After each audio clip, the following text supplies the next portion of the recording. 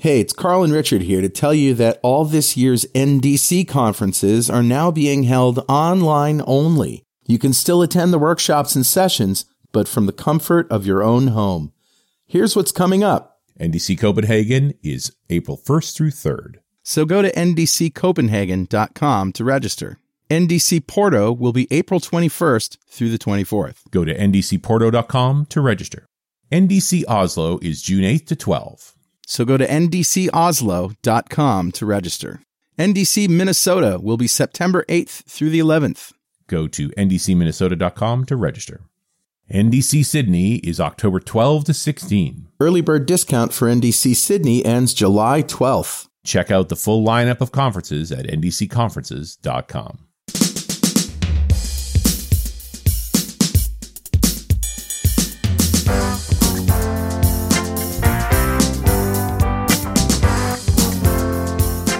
Welcome back to .NET Rocks. This is Carl Franklin. And this is Richard Campbell. And I'm home for just a couple of days from the Blazor Roadshow, which actually is called the Carl Franklin Blazor Roadshow. I didn't know you were home. I thought you were in San Diego. That's why I'm engineering today. I'll be well, I'm glad you're engineering because I'm home. I'm not at the studio. But right. No, I'm going to San Diego on Thursday, and I'm going to hang out with Michelle Bustamante and Tim Huckabee and Zoiner and all those guys. Not that this makes any sense in context because this show publishes like a month later. But, right. But at this point in time, I've been out on the road. It's weird being out in a road trip without you, Richard. Everybody's like, yeah, after where's years Richard? And years. Right? I know. But it's not a .NET Rocks thing. It's a Blazor thing. No. And we have a couple hours to get the data across, the information across, and it just barely works. So I've been out for 2 weeks. We've done 8 shows. We've got 12 more in the U.S. We just solidified London and another place in the U.K. And it's really going great. People are loving it. They're loving the idea, and especially, enterprise developers who have been waiting for something like this. They got their hopes dashed with Silverlight. That was working for enterprise developers, but they're not so much JavaScript fans. Well, this show comes out just before Dev Intersection in Orlando, and we've got we're very much focused on this idea of, hey, you got a web forms app and you're thinking about modernization. Server-side Blazor is the way to go. It's very much the same paradigms. It really is. And it's interesting that my Better Know framework today kind of fits into this narrative. Well, play that funky music. Play that funky music, white boys.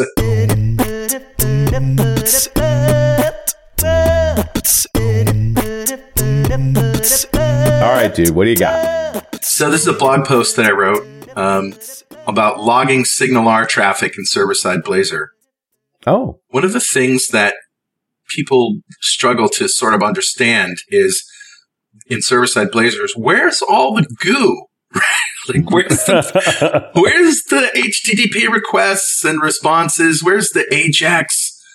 Where's the JavaScript? There is none of that. And there's not even C# goo. It just works. I mean, you have a button click event handler and you match your, you bind it in the markup and it just works. So, we're all deeply suspicious of magic now, though. Right.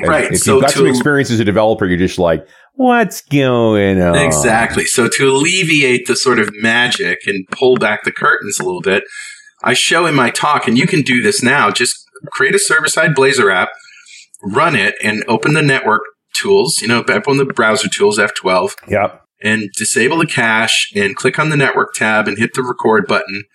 And then just hit Control F5.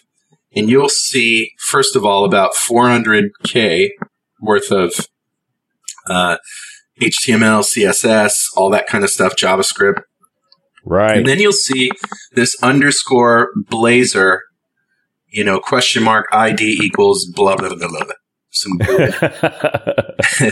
And if you click on that, now that you'll be watching, you won't be actually seeing the data itself, but you'll be seeing what's going across the wire in SignalR. Right. And it's very efficient. If you go to the counter, for example, and you click the counter button, it's like 400 bytes back and forth. Like 200 bytes go up, 128 bytes come back, another 23 go up. And then every once in a while you see this 3-byte ping back and forth. but you don't really know what it is. So in this blog post that I wrote, Logging SignalR Traffic in Server-Side Blazor, I actually show you how to hook that SignalR traffic and show it in a console. And you can actually see what's going on. See the stream. See the stream. That's cool. That's really useful, man. Thanks. It is useful. And it speaks to the whole idea that server-side Blazor is, forget about WebAssembly, which I think is going to revolutionize web programming, and if not all of programming. But server-side Blazor, as you said, great for stuff where you're always going to have a solid internet connection. There's actually very little traffic that goes over that wire. Right. And that's and I also think, and you got to sort of set number of users too. Like server-side Blazor for large scale public hosting, you got to think hard because that's a lot of work on a server. You're going to have scaling issues and you're going to have to state issues and things like that. Right. But for your average enterprise developer building something inside of the company, like this is why you used web forms in the first place. The metaphors, the sort of paradigms are the same, right? The render's happening on the server. Yeah. What's interesting in what you said there, the two issues of scalability. First of all, if you can do state, you can do it just by adding scoped services. And if you offload that state to a database or whatever, just as you would do in web forms with SQL Server, move it off, put it somewhere. But the thing is, it's up don't to put it you on a to relational do that. database, please. Just put it in a blob store of some kind or a NoSQL store of some kind. We don't need relational. No, I totally agree. But the idea is you can move it off. The thing is, there's no mechanism by which you can do that. You just have to do it yourself. It's wide open in terms of how you do that. Right. And also, you can use Azure SignalR service instead of the built-in SignalR, because at some point you get, with CPU and memory, you get a limit. Mm-hmm. With 4 virtual CPUs and 14 gigs of RAM, without SignalR service, you can handle about 20,000 concurrent connections, which is pretty good. That's lots. But it's a big server. And SignalR, Azure SignalR service scales indefinitely depending on how much money you have. Funny that, Anyway, this is all good stuff. If you want, come out to see my roadshow at blazorroadshow.com. Who's talking to us today? Grabbed a comment off of show 1670, the one we did in January, just this year, 2020, with Nick Molnar. We're talking about Visual Studio Online, which I thought was very applicable in the DevOps space, just the way of thinking about. Well, in fact, this comment feeds in this nicely. This is from Doug Cameron, who says, I had a quick play with Visual Studio Online for a simple project, and it works really well. I'm looking forward to seeing this evolve and how it would work with more complex environments with databases and so on. I've worked on many projects that are in maintenance mode, where it has taken longer to provision the environment than it has to investigate or fix an issue. And so Visual Studio Online looks like a great solution, right? This whole idea that you could maintain the state of an environment for a particular project so that you can just pop it open and get to work on it again. Right. And you think about enterprise developers, hundreds of potential apps. Yeah. Right? That they, and you want to contain all those different configurations. You don't want to have a lot of crosstalk between them. Sure. VSO may really help for this. But let's make sure we don't cheap out on hardware for developers. Just because we can doesn't mean we should. Yeah. I still want a capable machine. At the end of the day, soon as you run Teams, Outlook, and a few other browsers, this is, dude, you can't plug productivity apps as the reason you need more of a machine. It's got to be Studio and those other tools that are the reason you need more of the machine. Although I still firmly believe that developer productivity is directly related to the number of vertical pixels you have available to you. Right. And particularly vertical. You've only got a handful of choices here, right? You're at 1600 by 1200, or you're at 1440, or the ultimate 4K at 2160. Although then taking the scale factor, most 4K screens are scaled so much you don't even get to use all those pixels, which is why I'm still smug about my 43-inch Dell that everybody's sick of hearing about. But the 43-inch Dell at 4K at 100 DPI means I get all 2,160 vertical pixels to write code on, which is actually, when you fully expand that on Studio, if you have a method or a function that fills that entire thing, it's probably too long. Yeah. the right size of a chunk of code, considering my font size and things.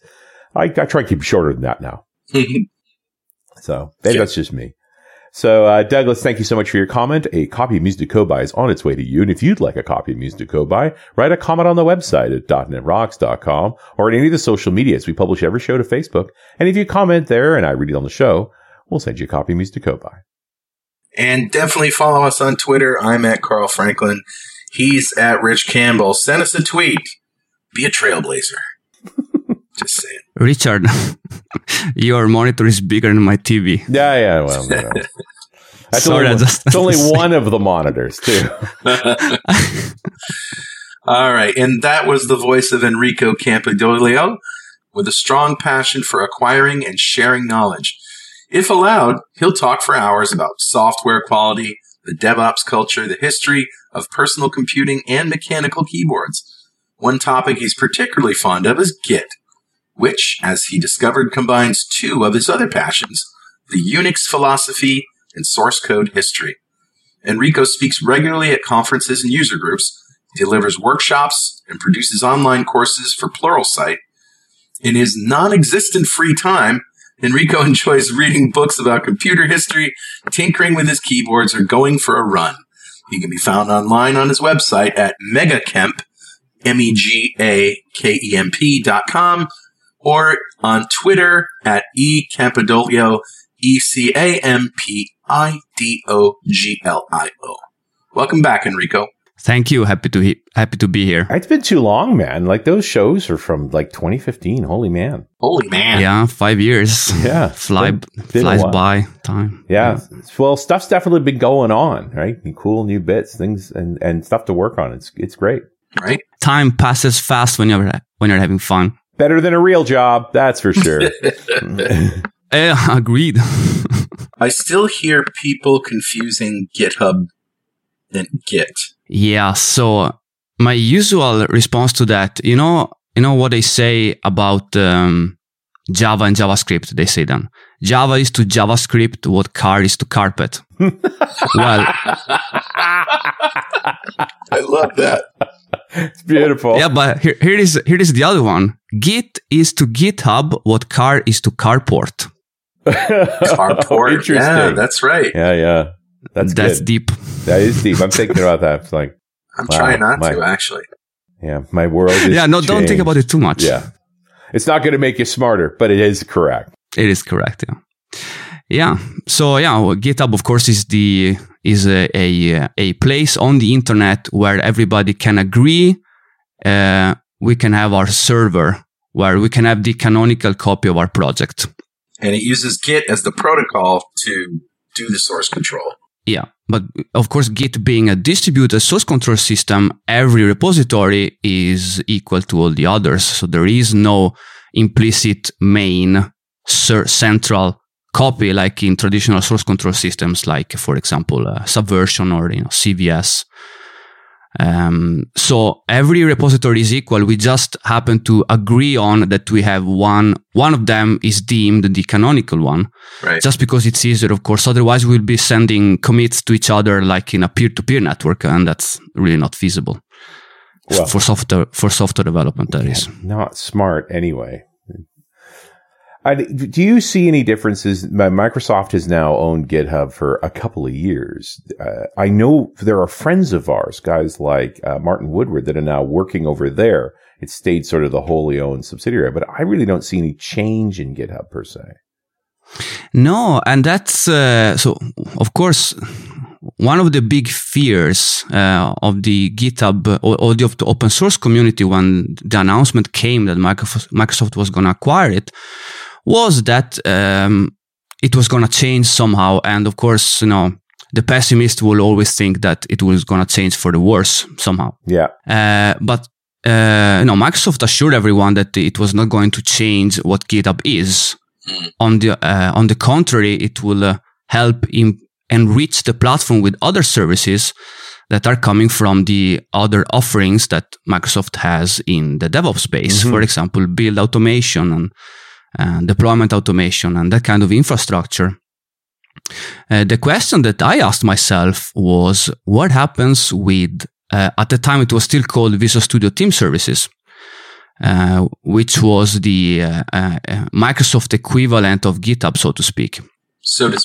And so my guess was that eventually we would have both offerings at the same time, and one was going to be directed for the enterprise, where you have integration with Active Directory and better access management, and that was going to be VSTS, which is today Azure DevOps. And GitHub was going to be basically the equivalent service, but for open source project or small teams or startups, organizations that don't necessarily have a directory service to manage. Right. Is Azure DevOps going to be with us for long? In the long haul? Do you think that it might go away? I think so, because there is still a place for a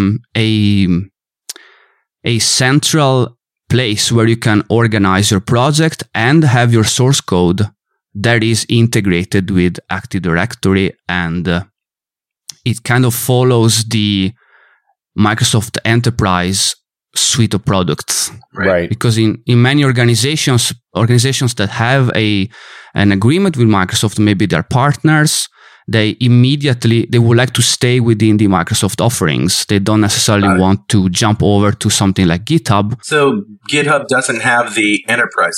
And not that you can't use Azure DevOps with GitHub. No, absolutely not. But it's just a mental model that it's widespread. GitHub is for open source, and Azure DevOps is for the commercial software. But of course, that's not the case. Yeah, I'm just talking about what the general perception is. Right. So GitHub doesn't have any of those enterprisey features like access to Active Directory. Do GitHub Actions help us? I mean, we can certainly kick off workflows that exist outside of GitHub with those. I mean, does that make it easier for the enterprise developer to have a more Azure DevOps experience? Yeah, absolutely. You touched on two things there: the access control management side, and then you have the automation side. Yeah. So there is something called GitHub for Enterprise, which is a way to manage group of users and give them read-write access to different repositories, or the right to create issues and manage pull requests, and that's within what GitHub calls the organization. So you have an organization, and within it you have repositories, and then you can have manage your users that way. So there is something called GitHub for Enterprise for access management, but it's not integrated with Active Directory. Yeah, at least not that I know of. And it is still a retail product. You pay for GitHub Enterprise. Yeah, you pay for that, of course. So that goes back to my point earlier, that if you already have a Microsoft license or a Microsoft subscription, then you want to use as much of it as possible instead of spending more money for a different service. Yeah. If you're already paying for Azure, it makes a lot of sense to stay over there. And I think it's I still get the sense that, and correct me if I'm wrong, Enrico, but like Azure DevOps seems more mature too. Like they've got a lot of features in there now already, and its ability to work with a lot of different stacks. Like it's just painless to integrate in a Jenkins pipeline for some web dev guys. Like all of those sorts of things are and hop to Terraform. Like it's pretty trivial to make all that work and to have an overall view of a CI and CD process from the consoles of Azure DevOps. Yeah, and that's because Azure DevOps is an evolution of what used to be called Visual Studio Team Services. Right. So there is all that functionality that has been there. I mean, since I remember automating builds in Visual Studio Team Services back in 2012. Yeah. So it's just got this length of code that's allowed the feature set. Because I'm pretty excited about Actions, but it seems very young. Yeah, it's brand new, basically. That's yeah. So there is definitely an advantage in using something that's been battle tested and proven, and with all the integrations with the other Microsoft services. And let's not forget that Azure DevOps can still, maybe I shouldn't say it. Let's not tell anyone, but you can still host a Visual Studio, a team system source control within Azure DevOps, it doesn't have to be Git. So you can have a Team Foundation server version control. You can still have that in Azure DevOps. Yeah. That's the original. Yeah, absolutely. It doesn't have to be Git. I'm excited to add the TFS tag to this show because it's been a while since we've added the TFS tag to any show. Please don't. Well, I have nothing bad to say about it, but when Brian Harry was retiring, and Adam Kogan was running around sort of getting quotes from everybody about what Brian Harry meant to the company, and I've had a chance to talk to Brian extensively about .NET and so forth, and so I made Adam record me twice. The first was me saying how Brian Harry was the engineer's engineer. Everybody respects him. His approach to software was remarkable. It's almost enough to forgive him for Visual Source Safe. Almost, which was funny. The second one was that I've teased about Source Safe before. The second one was the fact that the man basically, after making the first GUI source control, which is what VSS actually was, then went on to make the brand new one, which we called TFS, which was really the competitor to Rational Rows. Yeah. And then a few years later, remade it as VSTS as a competitor to Atlassian.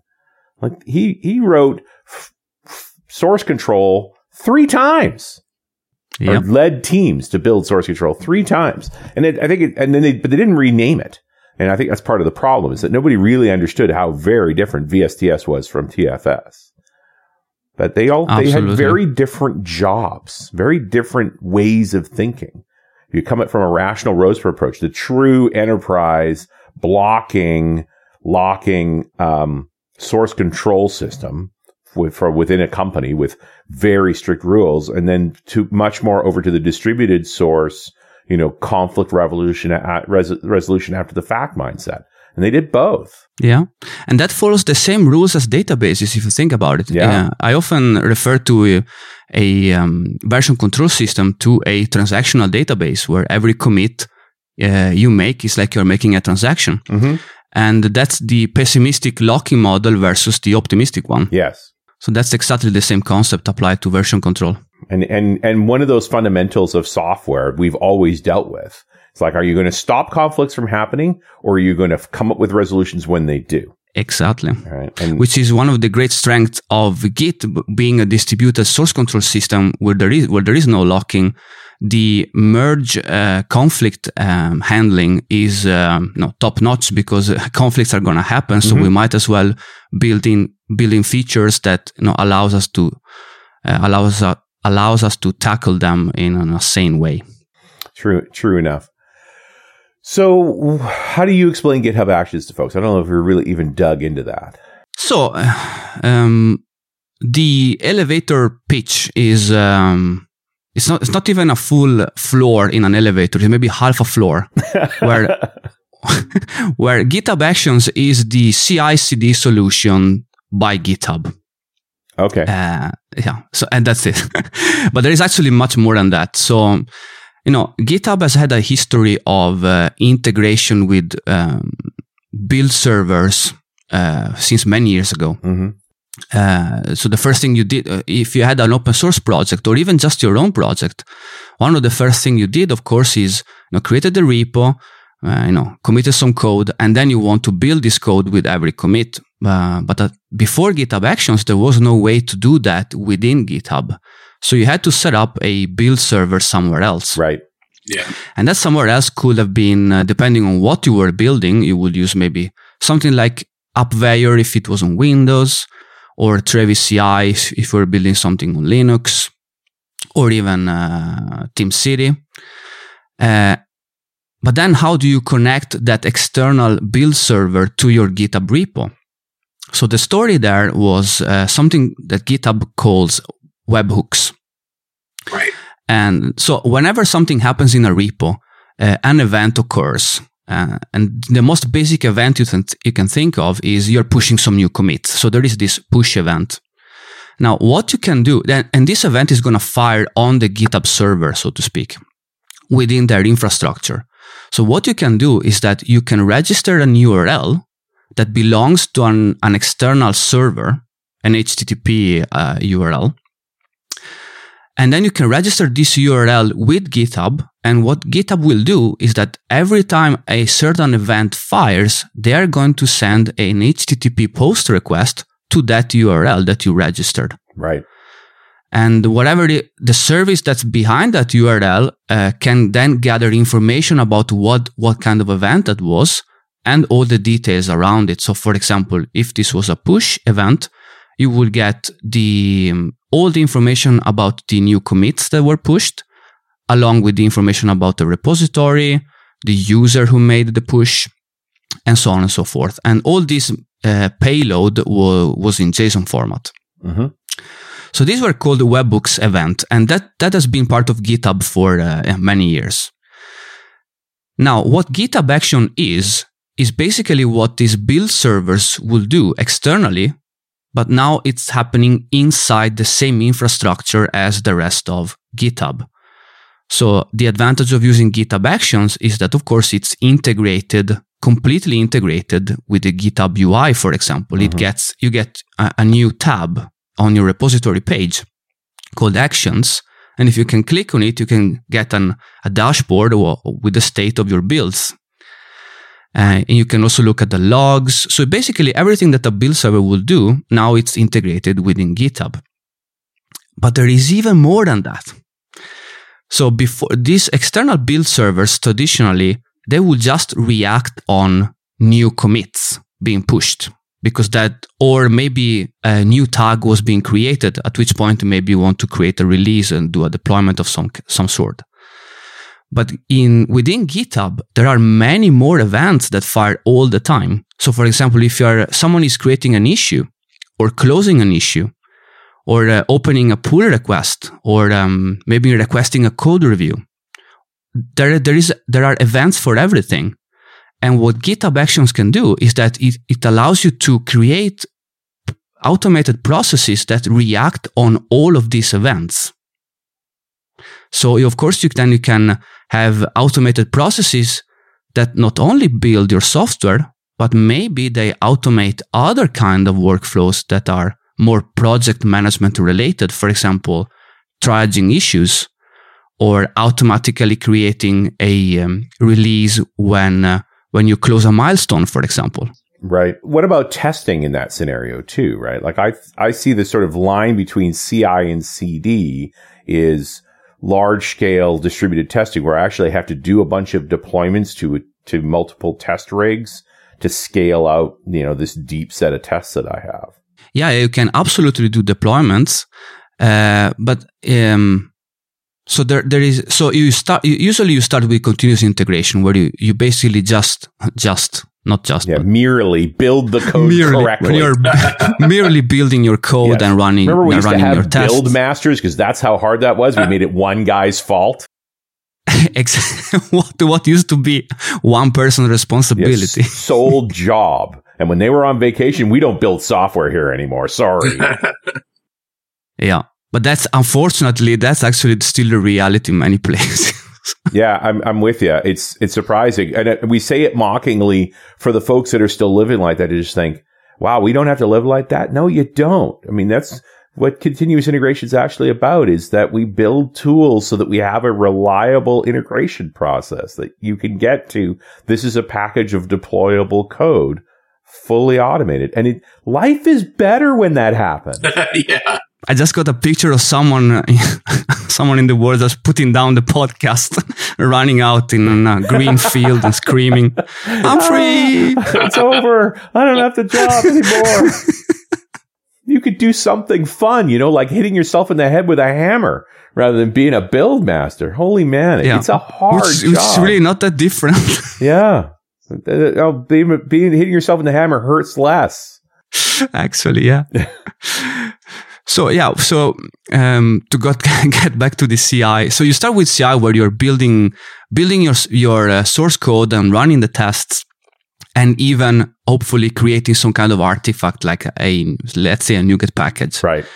And then it stops there. And then you have the deployment part where not necessarily on every commit, but you should be able at any point to trigger an automated process to take that package and install it on some kind of server, which could be production. It doesn't have to be. It could also be like a QA environment or a staging environment or something like that. And Enrico, I'm going to interrupt you for one moment for this very important message. If you've had automating your ASP.NET deployments on your to-do list, now's a great time to give Octopus Deploy a try. The Starter Edition lets you install Octopus on your own infrastructure and deploy to IIS web servers, Azure websites, and pretty much anything from Node to Kubernetes, and they just made it free for small teams. Give your team a single place to release, deploy, and operate software with Octopus Deploy. Find out more at octopus.com. And we're back. It's .NET Rocks. I'm Richard Campbell. There's Carl Franklin. Yo. And we're talking to Enrico about GitHub Actions. And this, I really feel like we're just sort of modernizing this DevOps mindset of automating all of the steps. But I feel like testing is not talked about enough, because you talk about a big change to an organization. It is automated testing. Yeah, and that starts much earlier than the CI part, because first, in order to automate your tests, you need to write the tests. Now you're just talking crazy talk, Enrico. Crazy talk. Sorry. What? I hated to break it.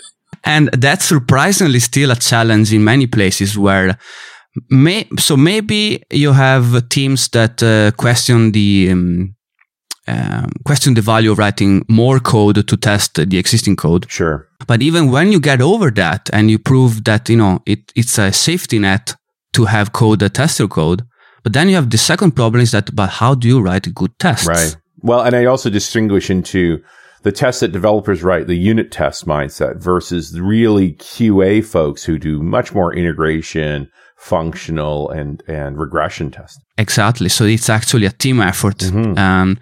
And that is something that the entire organization, or at least the entire team, has to sign up for. Sure. And especially getting automated. Like so many QA groups I've met, like clicking on buttons is what they want to do. They feel productive about that. The idea that it would use tools to do suites of deeper tests, like I also see where that's where folks go really wrong. Like every update breaks all of those tests. Yeah, and that's partly a culture problem there, but there's also a technology problem. But so I know that there are some UI automation test products that allow you to identify elements, for example, by ID rather than coordinates on the screen. Right, or tab count. Yeah, exactly. But still, of course, if it's also a trade-off, because if you are developing a completely new product or a new service, then your UI is going to change from iteration to iteration in your development process. Mm-hmm. So maybe at that stage of the project, it's easier to just test manually, also because you're maybe still defining the test scenarios or the user acceptance scenarios. But then once you have them down, then you can automate them with some UI automation product. Yeah, I have more acceptance for serious breaking of stuff like functional testing and so forth between V1 and V2. Just because you learn so much about how people actually use your software that it's just not that big a deal. But as software matures, more importantly, it's like as software iterates slower, like kind of goes into maintenance, building out those kinds of tests are hugely valuable. If there's not going to be a change for several months because it's fine, but now you have to go back and do security fixes, those kinds of functional tests that don't break very frequently now because there's not as much change, they're the difference between you being unable to make that security patch and having it be trivial. Absolutely. And they allow you to move fast because you know that any regressions are going to be catched by the automated tests. Your mistakes. So. You're not making the users find your mistakes. Because they're going to, one way or the other, the software gets tested. The question is, did it get tested on the user? Who is it gonna be? Who finds the bug? Turns out everybody's QA. It just amazes me how much easier it is to set up a CI/CD pipeline now than it was just a couple of years ago. Yeah, no kidding. Like at vNext, we used to regularly get customers who, I just need somebody to set me up a CI/CD pipeline in Azure. Because, it was a little bit complicated just a few years ago. Yeah. I blame Donovan Brown. Otherwise none of his demos work. It had to be that fast. Yeah, that's right. But I mean, now it seems like, is this something that your average enterprise developer, manager can handle? So so that's the dev part of the DevOps culture. You still need to have some technical knowledge to set up a deployment pipeline. Okay. Do you still need YAML in 2020? Well, yeah, I actually would recommend that you use YAML, because then you can source control your build process. Right. I mean, I love YAML for what it does. It's just like taking a hammer to my head sometimes. I know it's not really a markup language, but it looks a lot like a markup. It's a glorified dictionary. Now, right, yeah. It's a lot like. What tool are you using when you're using YAML? Is that Ansible you were talking about? No, you just write it as text. It's like a key value. It's like a JSON file, right, with a slightly different syntax. But what's running it? What uses YAML? So in YAML you define your build steps and what happens in each step, and then you have the build server parsing that. It's like having a build script. Okay. The build server parses that and then executes upon the different steps. So you writing your own build server at that point to use YAML, or are you using a tool? No, you're not writing the build server per se, but you're defining your build process. So you're writing a build script. You can think of, in the make days, you will have a make file that describes the different steps like compile and link. And, right. So in the context you're speaking in then is like in Azure pipelines, I write YAML. You don't have to if you don't want to. You don't have to. You can also define it visually, right? Through the UI. But if you get good at YAML, and you can essentially write the entire pipeline, everything that happens from, and now with GitHub Actions, you check code in, fire stuff off, and you're building containers. You're deploying them to Kubernetes. Like it's crazy. Absolutely. What you can do. There isn't anything you can't do. It's just not all that intuitive. Yeah, absolutely. There are no limits because what happens in each step, it's up to you. You can call out to command line tools, for example, or you can even, so in the case of GitHub Actions, a GitHub action, a singular, is like a unit of work, which can, execute something that you don't necessarily have control of from the workflow, but you invoke, like you're invoking a function or you're invoking a method. Mm-hmm. So you're passing parameters to these actions, and they can go off and do a bunch of stuff. So one of the other advantages of GitHub Actions per se is that the concept of building your own actions is part of the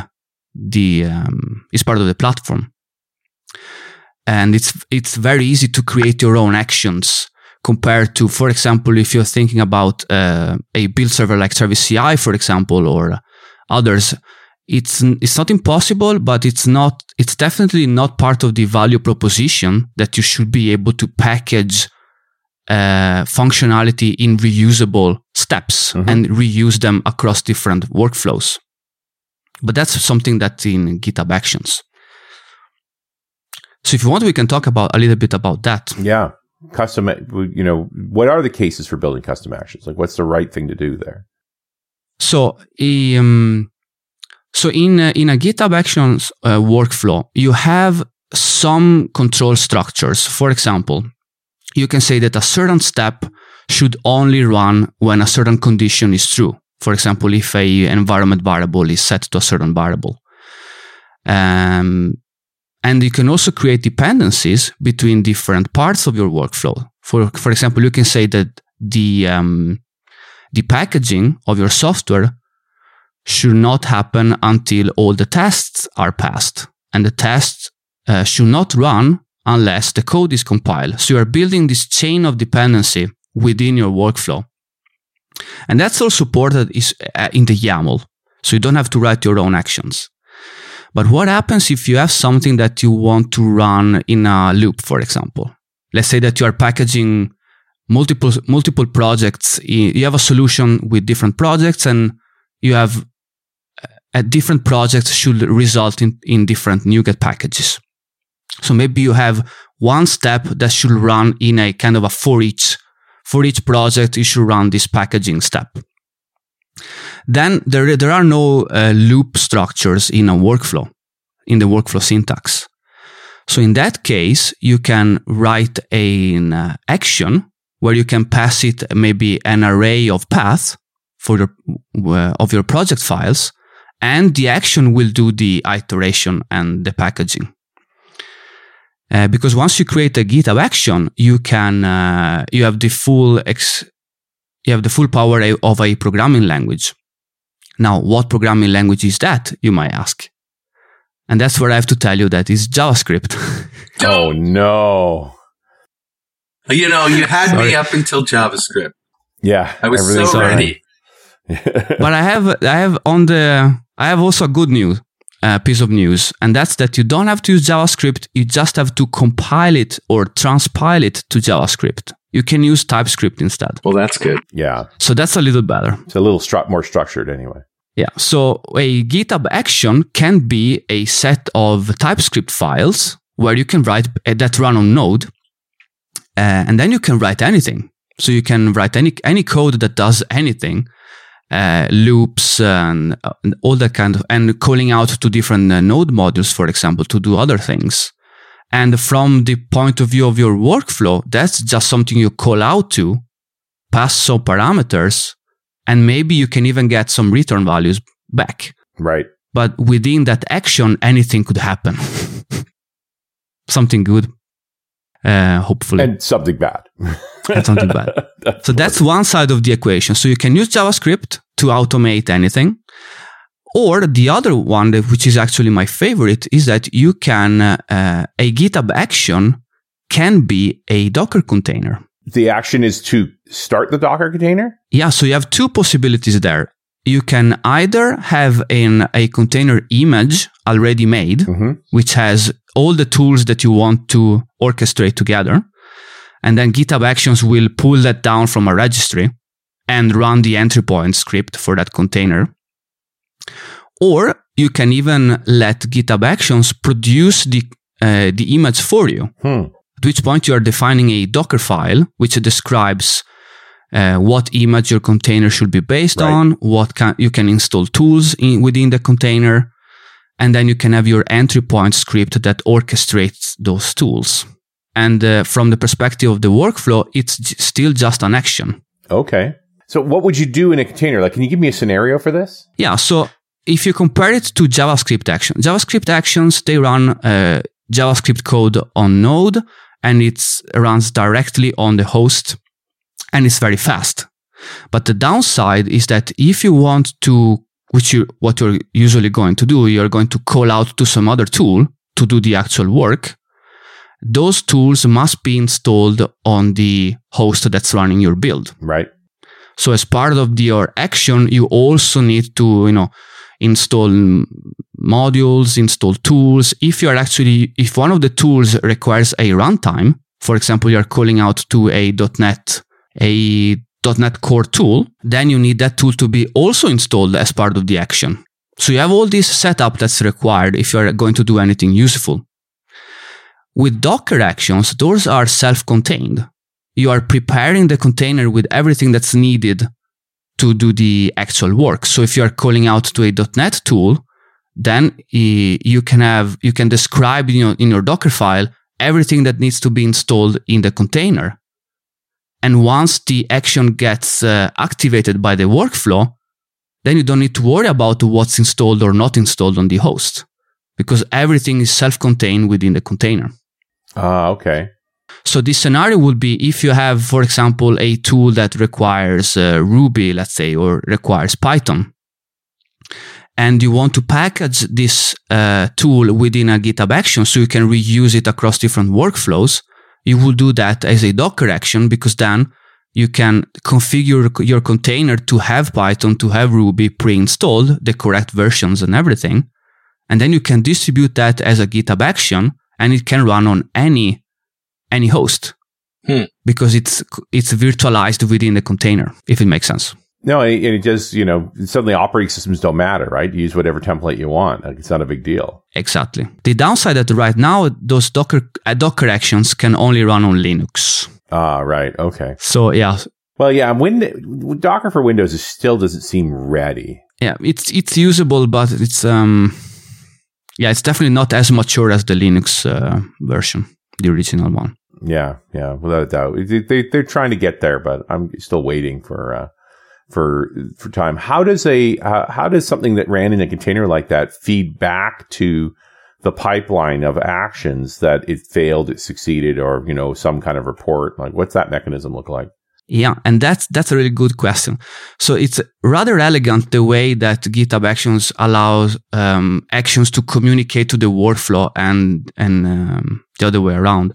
So it happens in two ways: either through environment variables or through the build log itself.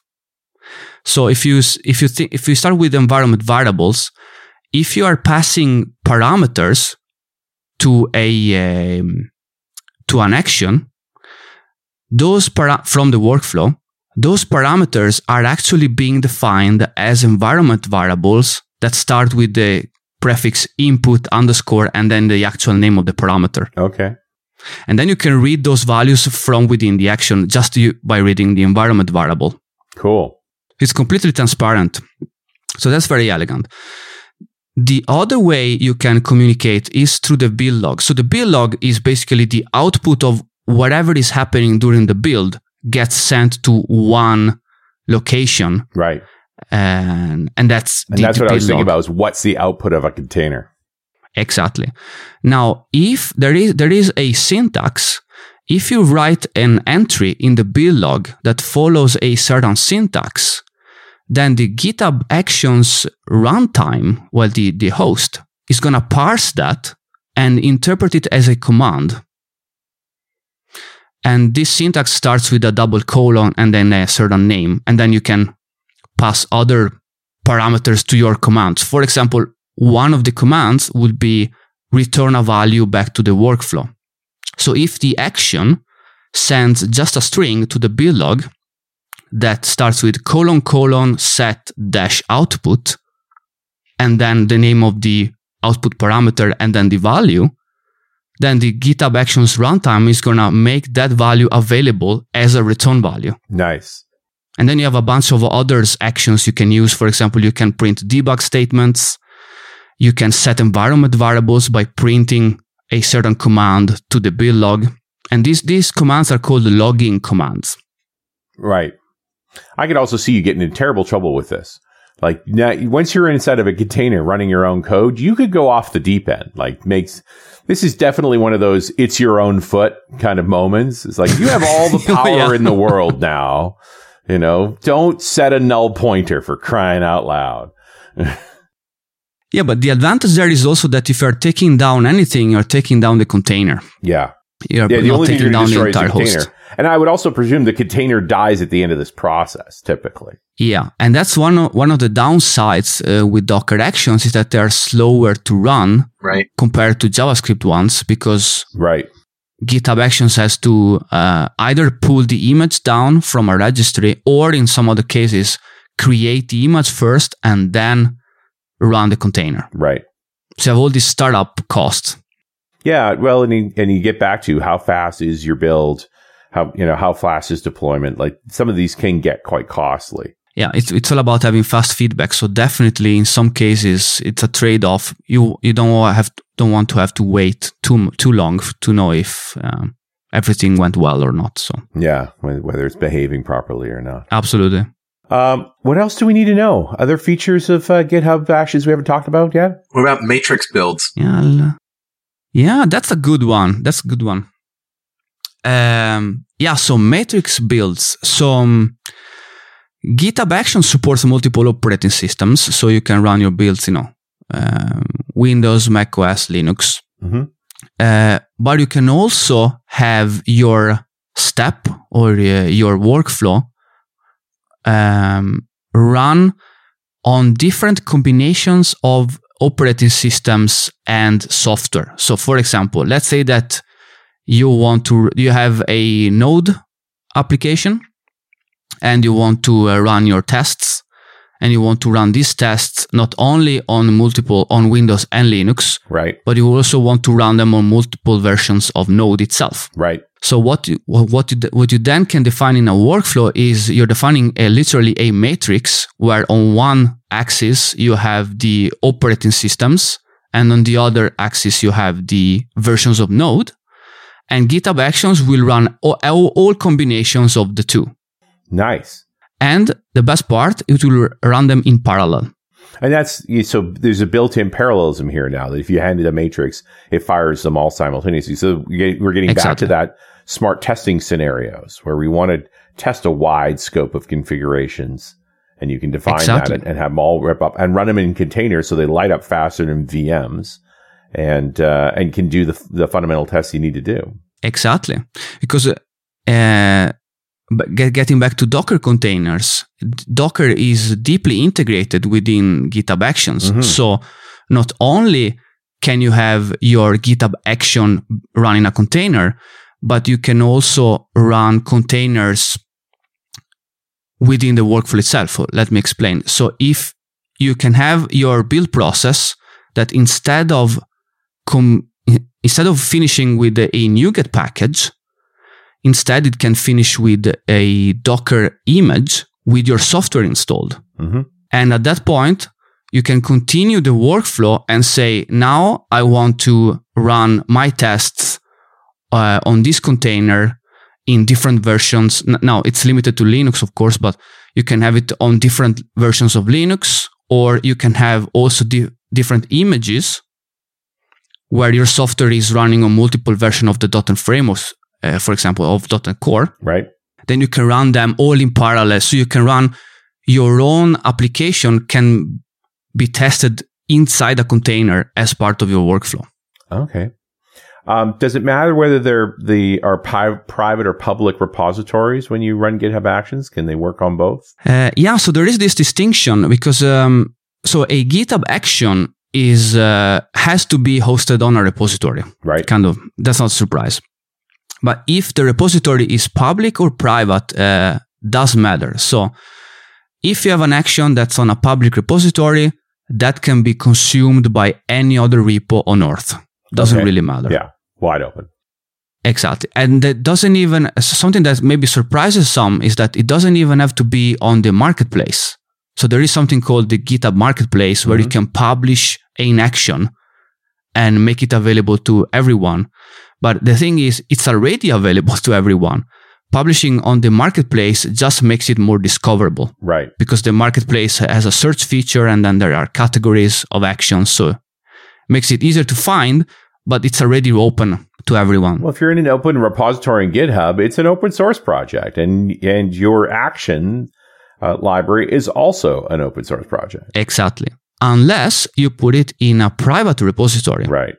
And at that point, it's gonna be it can be referenced by workflows that are either in the same repo as the action itself or from other repos within the same organization.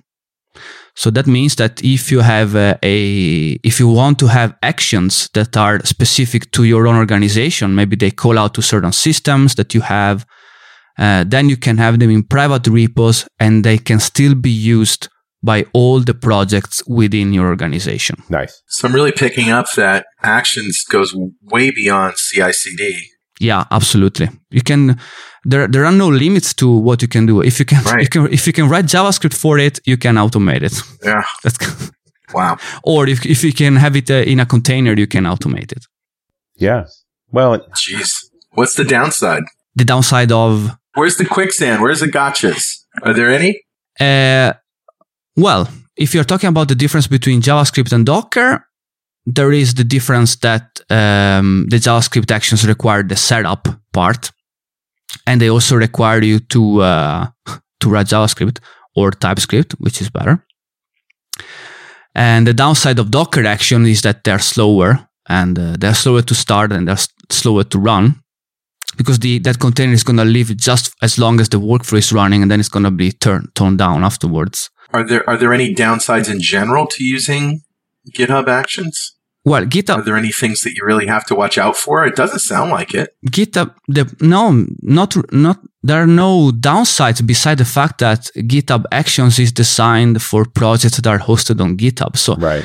So the requirement is that you are actually hosting your project on GitHub. Doesn't have to be public, can be private, but still needs to be on the, which is not so tying back to the discussions we had at the beginning that not all large organizations are particularly comfortable with having code on GitHub, even if it's a private repo, because it's generally associated with open source and free software. And so there is this mental hurdle, so to speak, to having stuff on GitHub. So it's nice to see that there are a lot of actions already there, like the Google Cloud Platform actions, so that you can do a Google Kubernetes, Cloud Run, Compute Engine, like all of that. Those things are sort of right there. You can just plug into it. Yeah, so the marketplace is growing with actions. And there is also a nice built-in model to consuming actions that are being maintained by someone else. Yeah. So, for example, this is switching gear. I may just mention it. So the way you reference an action that's maintained by someone else, well, even your own, but it's after you from within your workflow. There is you use the uses keyword, and afterwards you are basically saying what's the name of the organization or user that has the repository. Then you say / repository name, and that's where the repository where the action is hosted. But afterwards you append an @sign, and after that you define the version of the action that you want to consume. Because those actions, they may evolve, and new versions are coming out. So you have to be specific and say, okay, what version of the action do you want to use in your workflow? Right. And in this case, that whatever comes after the @sign is actually a Git tag that's that exists on the repository where the action is hosted. Yeah. So let's say, for example, and ideally that follows a semantic versioning. So you have username /repo @v1.o.o. Then I'm using that version of the action. If the owner of the action publishes 1.1.0, you are not automatically getting that in your workflow. You are still referencing the 1.0 version. Right. So how do you solve that? So what GitHub Actions makes available is that if you define a version that's just the major version, so for example, you have v1.o.o, but then you have also another tag called just v1. If you as a consumer of an action decide that, you know what, I don't want to reference the exact full version, I just want to reference the major one, then whenever a new version of the action comes out, as long as it's in the same major version, you are getting the latest patch version or minor version. I don't know if it makes sense. I think I follow. Yeah. Yeah, so instead of hard-coding your action to 1.0.0, you say, I just want to hard-code my reference to v1, and whenever v1.1.0 comes out, your workflow is going to automatically get that because it's within the v1 major version. Very cool. And just before we wrap up, I noticed that there are also actions for deploying to Azure, like Azure Login, getting secrets from Key Vault, deploying a web app into a container, deploying a serverless app, a Docker containerized app, Kubernetes, deployed databases, Azure pipelines. So there's the integration there with Azure DevOps. Very cool stuff, man. This is quite intriguing. Yeah, awesome stuff, man. Yeah, and it's also free for open source. Fantastic. What about, would you use GitHub Actions with Azure DevOps? Does that make any sense? Those are equivalent offerings, but with different target audiences. Sure. Yeah. So it's really kind of one or the other. It would make sense to use both. Yeah, I guess you're right.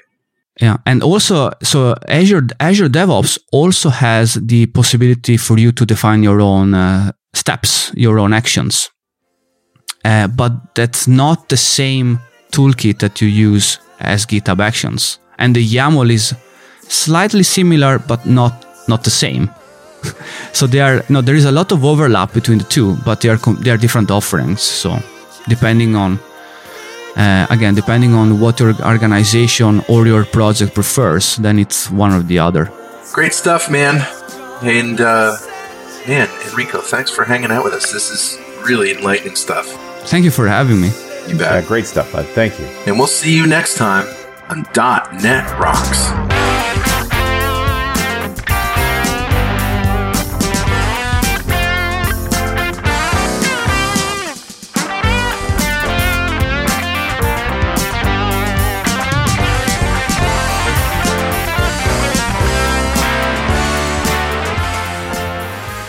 .NET Rocks is brought to you by Franklin's Net and produced by Pwop Studios, a full-service audio, video, and post-production facility located physically in New London, Connecticut, and of course in the cloud. Online at pwop.com. Visit our website at dotnetrocks.com for RSS feeds, downloads, mobile apps, comments, and access to the full archives going back to show number 1, recorded in September 2002. And make sure you check out our sponsors. They keep us in business. Now go write some code. See you next time. Got transmitter banned by the FC.